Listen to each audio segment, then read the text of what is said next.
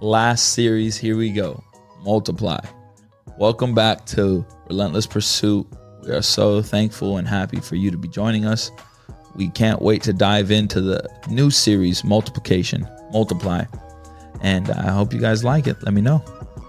Matthew 28:19, it says, "Go therefore and make disciples of all nations, baptizing them in the name of the Father, the Son, and the Holy Spirit, teaching them to observe all things that I have commanded you." And I wanted to start off with that message because it says, "Go and make disciples of all nations." There is a going that comes with serving God in Christianity. And so we went through salvation. We went through being established. We went through discipleship. But now what? Now God has never called us to be still in the sense of where we are stagnant in our faith. There always has to be a consistent growth in Him. There always has to be a stretching. There always has to be movement in our spirituality. Now, He may physically be telling us to be still, but in the spirit, He always wants us to pursue after Him. There's a reason why when we went, or when if I was there, that would have been cool. But no, during Pentecost, there's a reason why Jesus told the disciples or the 500 at that time to go to Jerusalem and just wait. That was them being still.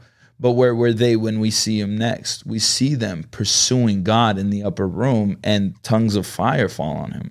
And so when God calls us to be still, we have to always continue to pursue Him. There's no stopping of that. But what's next is that when all the tongues of fire came down and they were speaking in other language or heavenly language, what happened?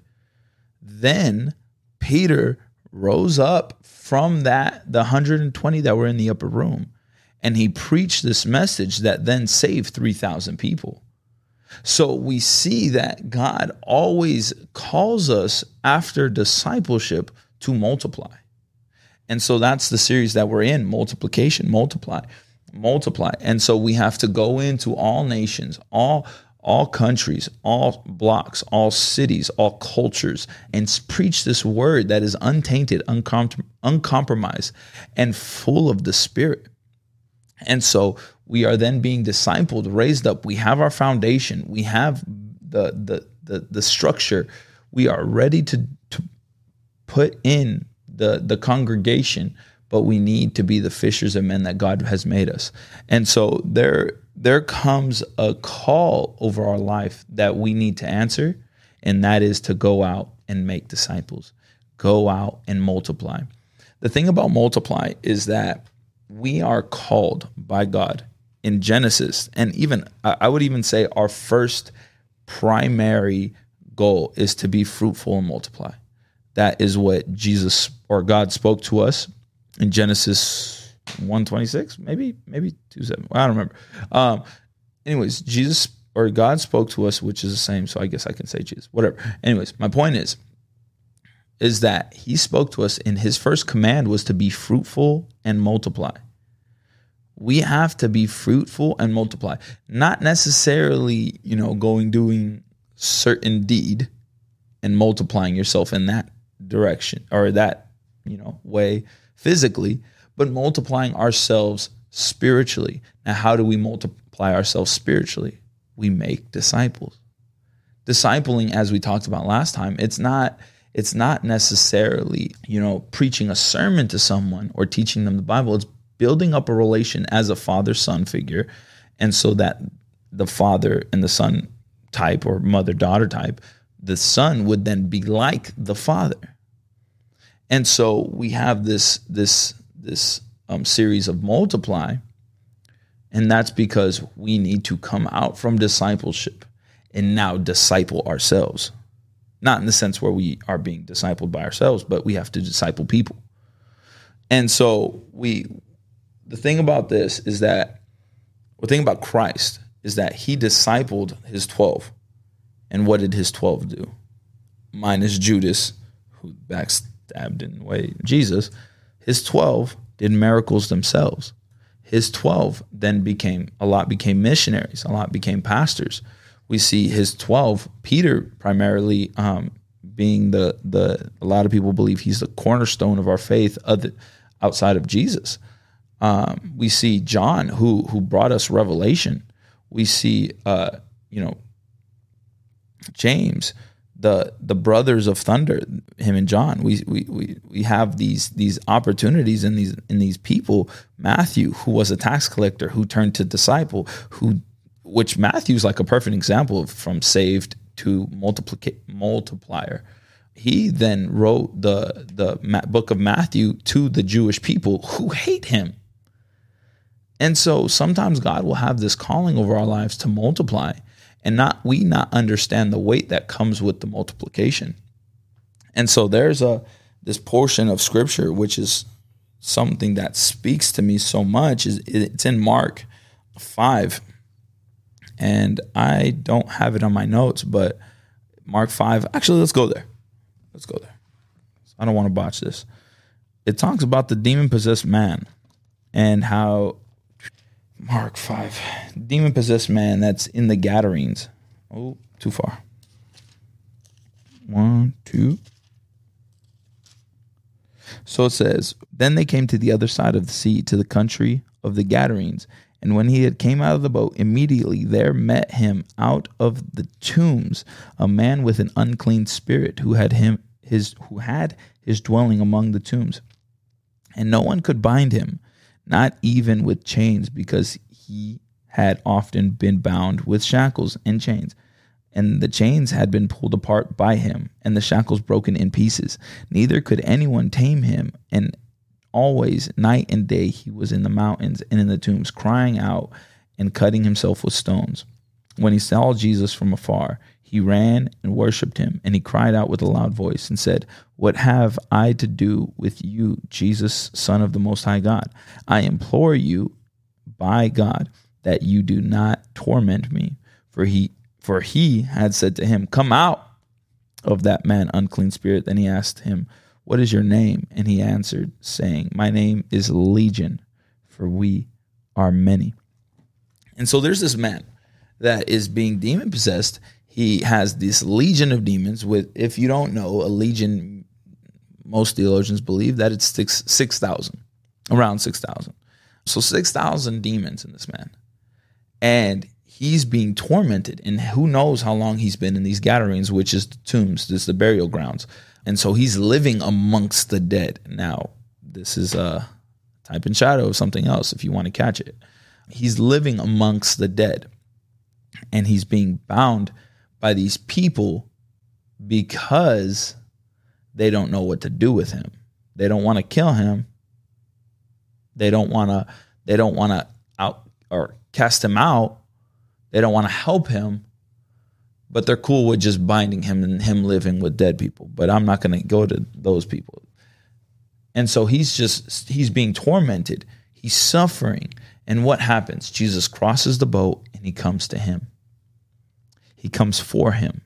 And many of us can identify as this man. We were broken, living in dead areas of our life, living in trials of our life, living in these situations of our life that we didn't allow to the healing process to go through. We didn't allow ourselves to be, positive in the situation, faith-filled in the situation. We didn't allow ourselves to have a positive outlook. But what we did allow ourselves is to torment ourselves, break the bondages so we can be bound again, to live in the dead areas of our life. And the thing that Jesus did, he said, who are you? He said, I am Legion, for we are many. And Jesus casted them out. They went into pigs, went into the water. But the crazy part of this is that they went into these pigs, and the people that were in the city of Decapolis, we didn't read where it was, but that's where it was, came out to Jesus and were like, get out of here. We don't want you here. And you gotta ask yourself, like, why would they kick out Jesus for some pigs? Well, the pigs, depending on what you believe, I believe that these people were Jews, or if not Jews, then a little bit of Samaritans, Jews mixed with Gentiles. And the pigs were unclean animals. And so these demons went into these pigs because they were exposing the uncleanliness that these people allowed in their life, and they killed it. And we all know that people don't like their sins exposed. But let's go back to this man who was living in the Gadarenes. He humbled himself to come to Jesus. Jesus casted out these demons. They went into the place, or into the pigs, left, killed. The pigs got killed. People casted him out, casted Jesus out. And then 2 chapters later, in Mark chapter 7, it talks about these people in Decapolis coming to Jesus, begging for him to heal this blind man, I believe. Now, the very same people who kicked Jesus out are the people who came to Jesus and asked for a miracle. Now, how do you get to that point? And that's the crazy part, is how do you get to that point where your heart's changed so much that you're willing to accept the help that only Jesus can provide, instead of casting him out or rejecting him or removing him? Well, there was this man that was demon possessed. He had a legion of demons in him, and he wanted to follow Jesus. And Jesus said, no, you can't follow me right now. But what you can do is go talk to the people in the cities and tell them about what happened here today. Tell them about your bondages. Tell them about your testimony and how I freed you. Go tell them. Go tell your family. Go tell the people around you. Go tell your neighbors. And then we see the transformation in 2 chapters later. That's multiplication. He was saved and discipled and established in very short period of time, because Jesus showed him his life. Whew. Nothing else mattered. Just to go multiply. Have you heard? Have you heard there's a Savior? Have you heard there's somebody that cleansed me? Have you heard that I was bound, but now I'm free? Have you heard I was lost, but now I see? Have you heard that there is someone that can take care of who you are? He won't judge you, but he'll help you. He won't tear you down, but he'll build you up. He won't break you, but he'll restore you. That's the story of multiplication. You are multiplying those people who were lost into salvation, and then they start the process. Saved, established, disciple, multiply. Then the next people, saved, established, disciple, multiply. And then boom, it's a cycle, and it's growing, and it's growing, and it's growing. Because let's say I take on 2 disciples. If I take on 2 disciples, then those 2 disciples will have 2 more disciples. 2 disciples of themselves. And then their 2 disciples will then be 4 disciples in total. Will have 2 disciples of themselves. So their 4 turns into 2, 4, 6, 8. We'll go with that. And their 8 turns into 16. Their 16 turns into 32. That's multiplication. And it's so easy. If you just get one, teach them about everything you know, disciple them up, raise them up. And now what's your job? Go out. Do what I did for you, for someone else. That's why in the Bible it says, Paul said, follow me as I follow Christ. Follow me as I follow Christ. Not saying don't follow Christ, but because I try to emulate my life so much like Christ that if you follow me, you'll encounter Christ. And so then I speak to the leaders, the ones that need to multiply. Are you multiplying? Are you raising up? Are you pouring into? Or for even at that, are you living a lifestyle that you would want somebody to follow? If you were to have an exact twin, replicate everything, your deepest, darkest secrets, your hidden sins, even your greatest blessing, every single thing of your life be copied into some other person, are they a good Christian? Are they a Christian that you want multiplied? And if you're going to say no, and if that Christian is not who they should be, then you have some correcting to change in your life, because there is a reason why you are now in this season of multiplication. And so you have to multiply. You have to multiply. You have to multiply.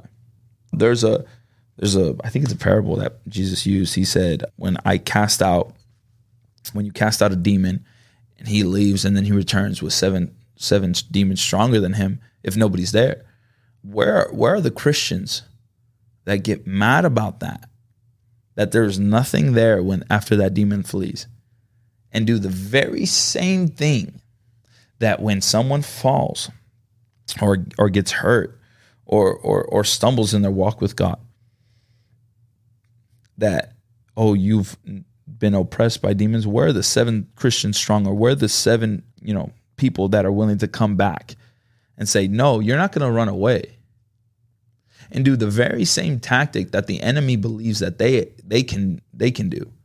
Where are the Christians that are getting violent with their faith instead of allowing themselves to just be complacent with where they are and comfortable where they are, and having that hunger for souls and people that are lost because they were broken, that they themselves have their own testimony of the times that they didn't have the peace, the joy, the love, the compassion, the kindness, the gentleness, the generosity that they have now in their life, but they don't want to spread it with others. When our whole goal, the reason Jesus came down is because he loved the whole world. The whole world, not meaning just the church, not just his bride. Yes, he's going to be coming back for his bride, the second coming, but it's our job to enlarge that bride. She got to gain some weight. I know all brides try to lose weight. Trust me, my fiance's on making me diet with her. God. Let me tell you, I love food, but whatever. I ain't going to get in that. Anyways, we got to get this bride some weight. We need to enlarge God's kingdom, because there are going to be people. And I don't want to touch this too much because it's not necessarily what I want to talk about, but I don't want to touch this too much, but hell is real.